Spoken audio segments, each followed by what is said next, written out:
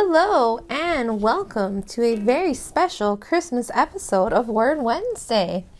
I am going to be reading to you a couple of excerpts from John Keel's The Mothman Prophecies. Why did I choose this book to read? Because I'm currently reading it in July of 2021. I, as you probably know, pre-record all of my episodes, but I'm currently reading it now. And I'm thoroughly enjoying it. And my husband bought me a little resin statue of a Mothman because he's totally my jam at the moment. I also am enjoying the way John Keel writes, and I'm a huge fan of Hellier.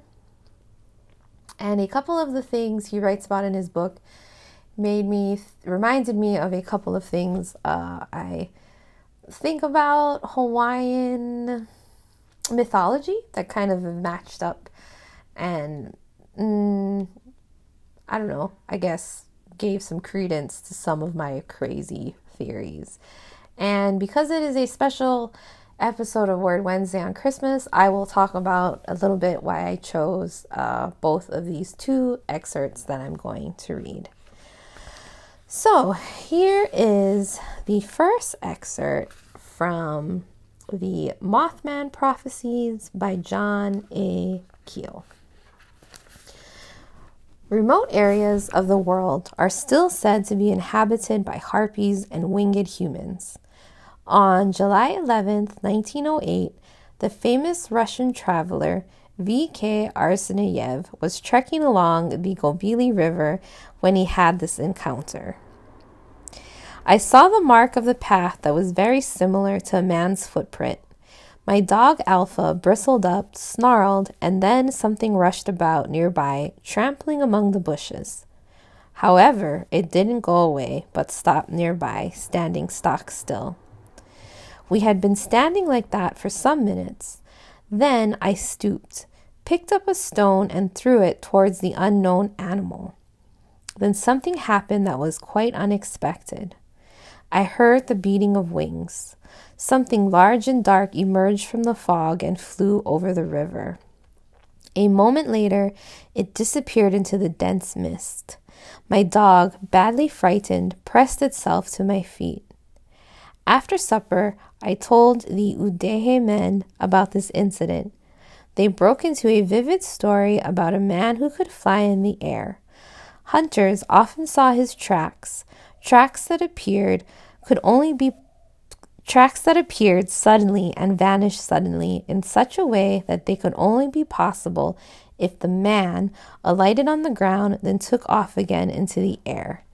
That is a quote from Yuri B. Pentrenko's book, Forerunner of the Flying Lady of Vietnam, Flying Saucer Review, Volume 19, Number 2, March-April 1973. In Mexico, the rest is a continuation from John A. Keel's book, The Mothman Prophecies. In Mexico, there are stories of the Icals, tiny black men endowed with the power of flight who live in caves and kidnap humans. In India, the giant bird, known as the Garuda, is an important part of the mythology. The gods Vishnu and Krishna traveled around the heavens on the back of Great Garuda. North American Indians have extensive legends about the thunderbird, a huge bird said to carry off children and old people. It was accompanied by loud noises, hums, buzzes, and apparently rumbles from the infrasonic and ultrasonic levels. Known as Piasa to the Indians of the Dakotas, it was supposed to have terrifying red eyes and a long tail. End quote from John A. Keel's book, The Mothman Prophecies. So the reason I chose that little excerpt to read is that in Hawaiian mythology, there is also a bird man or a thunderbird. I think maybe it's both. There's a bird man and a thunderbird. For some reason, the name of the bird man in Hawaii totally escapes me at the moment. There is a picture, or there's a mural that they did at our school gym where he's on there. I'll try and remember to photograph it and put it on Instagram. And there's also a story of a legend of a kahuna or like sorcerer from Molokai whom the bird person would come and visit. I'm not sure if they're male or female. But I just thought it was interesting that there's a mythology of a bird person in all of these different cultures. The other thing I thought, or have thought for some time now, and it's more of a question, but the sightings that ancient people have reported about seeing thunderbirds, and then if you look at the totems of like native, I don't want to say Native American, but the native people of the native tribes of the continent of America, or even in Canada, you'll see that the totems kind of look like or have the shape of an actual airplane in the sky, which made me ask the question, were some of the Thunderbird sightings actually airplanes? And you may be like, what? That doesn't make sense at all because airplanes didn't exist back then. And you would be right if you were looking at it through the lens of linear time. I, however, am choosing to go with the theory, construct, belief that all time exists at once. So past, present, and future. I also have this kind of crazy theory that like when people see Bigfoot sightings or other cryptoids, that it's like a sliding of dimensions and that the cryptoid peeks through. So within my theory of some Thunderbirds being airplanes, it would be that reasoning that there's like some sliding of time or dimensions in which native people were seeing an invention that wouldn't be invented for hundreds of years. I think this because of the description of the Thunderbirds, that it's loud and it sounds like thunder, which if you listen to an airplane fly overhead, it definitely sounds thunderous. The shape of the native tribes of the Americas looks like the silhouette of an airplane in the sky, including the red lights, which are the lights that flash when an airplane is flying overhead. I, however, still do think that actual Thunderbirds did exist. Like the cryptoid, the creature, I 100% think they existed. But I also think it might be airplanes, because why the heck not? Okay, so for quote number 2 from this book by John A. Keel, The Mothman Prophecies, it also has to do with Hawaiian mythology. Hello, which probably sounds really weird in the middle of an episode, but I just wanted to say that it is a week or so later and I'm finishing recording this episode. It's July 28th, and I have finished reading The Mothman, which turned out to be a really great book. One of the things I'm learning about podcasting is it's a lot easier to do when I have the mindset for it and the energy and the time and the space. So continuing on, I'm going to read you 2 more excerpts from The Mothman Prophecies. The second one, which I said previously, is also reminding me of something about Hawaiian mythology regarding Menehune. But first, let me read to you this excerpt from John Keel's The Mothman Prophecies. The Cherokees have a tradition, according to Benjamin Smith Barton's New Views of the Origins of the Tribes and Nations of America, 1798, that when they migrated to Tennessee, they found the region inhabited by a weird race of white people who lived in houses and were apparently quite civilized. They had one problem. Their eyes were very large and sensitive to light. They could only see at night. The fierce Indians ran these moony-eyed people out. Did they move to West Virginia to escape their tormentors? There are still rumors of an oddball group of albino people in the back hills of Kentucky and Tennessee, but there are also myths and rumors of mysterious people living in the hills of New Jersey, 40 miles from Manhattan. End quote from the Mothman. So the reason I chose that quote is because a friend of mine and I have a theory. If you don't know anything about the mythology of Lanai, and I may or may not have talked about this in an episode, so if I did, I'm sorry. If not, here it is.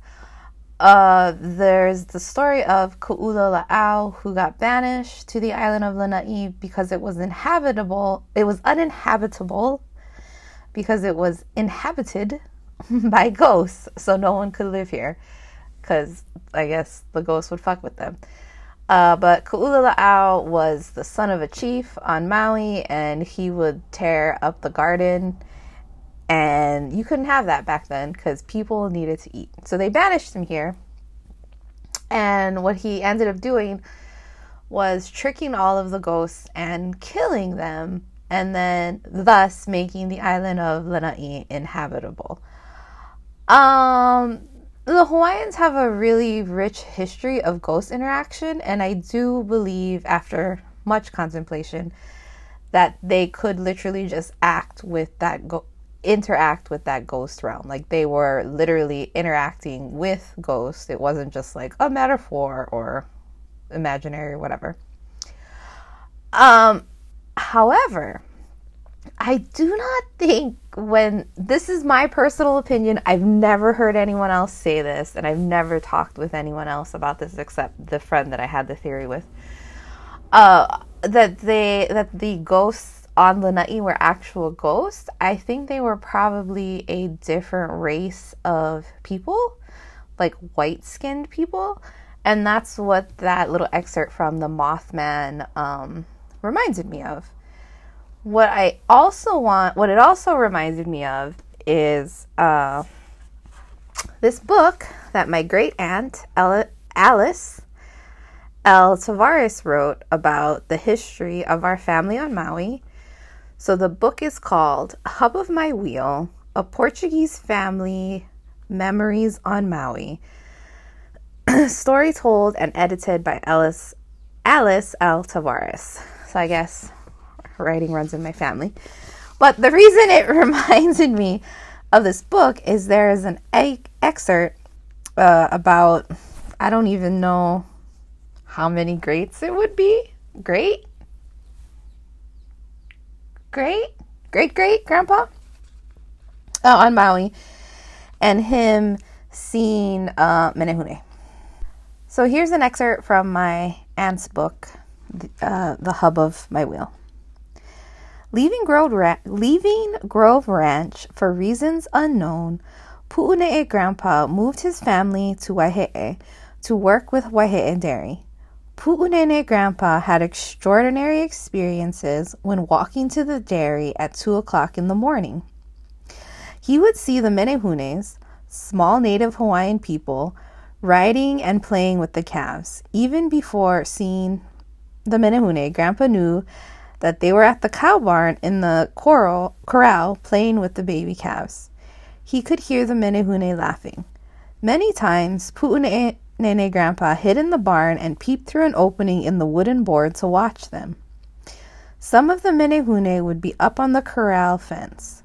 Others would be outside looking in, and a few would be inside the corral playing and riding the calves, having so much fun.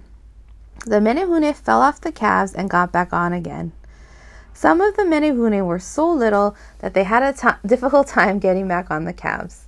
A few times, the Menehune sensed that Grandpa was close by and watching them. When this happened, the Menehune stopped playing, listened, and ran away. When asked if Pu'une'e Grandpa knew if the Menehunes came from the ocean nearby or from up in the valley, Grandpa said, "I don't know." As if to say, what does it even matter where the Menehune came from? When Grandpa came home from work, he would be very excited to talk story when the Menehune were at the barn. He would repeat what he saw over and over again. My grandfather was a man of his word, and I believe his story was credible. I am happy that Grandpa had the privilege of seeing the Menehune and could share the story. Respecting my Pu'une'e Grandpa, I will keep the true legend to be known and never forgotten. End quote from my Auntie Alice's book, Hub of My Wheel. So I feel like because, well, there's a period in time, not so much anymore, where I thought I had Menehune in my yard. This was several years ago. We had gotten like a little fairy door in England. It's just this little door you can hang up, and it's for in your garden, and they called it a fairy door. And I had put that up, and then I felt like we had Menehune in our yard. I don't really think they're there anymore.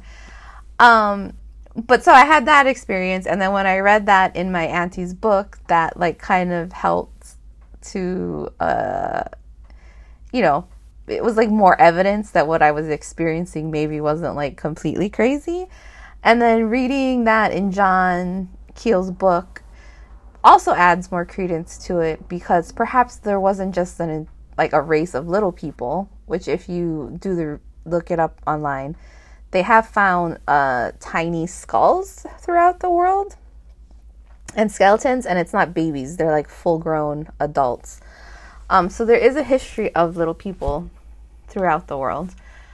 And yeah, so it just kind of made me think like, oh, maybe it wasn't such a crazy thought that I thought I was being haunted by Menehune. And if you don't know, Menehune are just like little people in Hawaii. They could be like mischievous, or they would help you build things.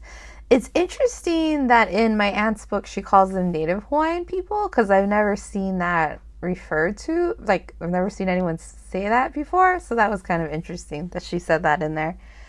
But I grew up understanding them as them being more of like a mythological thing, but now I'm thinking they were actually real. And not of like, well, I mean, maybe I was going to say like not of like the fairy realm, which is kind of like, I think what they kind of were thought of, but like actual maybe people.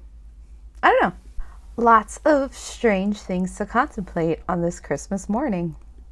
The last and final quote that I am going to read from the Mothman is something towards the end of the book that just tickled me to no end, because I think Keel wrote this book in the 70s, but he did a lot of his research like in the 60s.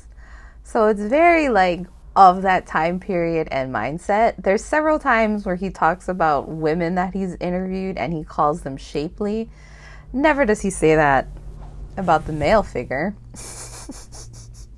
So like some of the descriptions are like things he says it here. I'm like, I roll 2021. But I love this little passage because it's so like hardcore 1950s detective, go get 'em. And I think it gives you a little peek into what John Keel probably dealt with on a day-to-day basis, which sounds like a lot for me. All right, so this is a excerpt from John Keel's The Mothman. Finally, I returned to my New York apartment at 2 a.m. in early December, nursing a heavy cold, a souvenir of the freezing West Virginia rains, exhausted. Before I even had a chance to take off my coat, the telephone jangled. Dan Drayson was on the line, and I had never heard him in such a state. His normally calm voice dripped with terror. "How can I stop all this, Keel?" he cried. "Stop what?" "All the things that have been happening. I want to quit. I want out." "Look, I just got in. What's wrong? What's been happening?" "Everything. I can't take it anymore." I knew Dan didn't drink or take drugs, and I certainly never expected him to go to pieces. "There's only one way out, Dan. This damn thing becomes an obsession, a fixation. The only way to stop all the nonsense is to stop thinking about UFOs. Get rid of all your files. Take up stamp collecting or chasing women. The UFO business is emotional quicksand. The more you struggle with it, the deeper you sink." I finally calmed him. A few days later, he gave me part of his files and destroyed the rest. I returned his files to him a year or so later. I asked him many times about what prompted that frantic phone call, but he would never discuss it. End quote from John Keel's The Mothman. Oh man, I gotta read it again because it's so good. I'm so sorry. Get rid of your files. Take up stamp collecting or chasing women. The UFO business is emotional quicksand. The more you struggle with it, the deeper you sink. Ain't that the truth, John Keel? If for some reason you've watched Hellier and you're super into it, you totally get that sentence. It also reminds me of a line from the Mothman Prophecies movie, which if you did not know, they made a movie called The Mothman Prophecies. It's not like exactly what happens in this book. It's more of a retelling, or like, I guess, a story inspired by all of the stories in the book. And supposedly Keel was actually really happy with the movie, and he felt like they captured the essence of the activity. But the quote from that movie goes something like, when you stare into the abyss stares back at you. So yeah, I also feel like that quote is really scary sounding, but it also reminds me of, I think I talked about this, things like retrocausality or phenomena like tulpas or egregores. I feel like I've talked about it, so I'm not going to talk about it again here, but if you don't know what any of those things are, check it out. And if I haven't talked about it, shoot me a comment or something and I will talk about it, because that's kind of a fun subject. So that's it for this very special episode of Word Wednesday on Christmas Day. I hope you had a fun, spooky time. I don't know if I have any more episodes coming out this year, but season 2 does start on January 1st, 2022. We will be going through the rest of the major arcana of the tarot, and I do have a Patreon page if you are interested in that. One of the tiers is getting my poetry in the mail, so check that out. Contemporary Hawaiian Poetess. Have a very Merry Christmas. I hope Santa brought you whatever it is you wanted. Goodbye.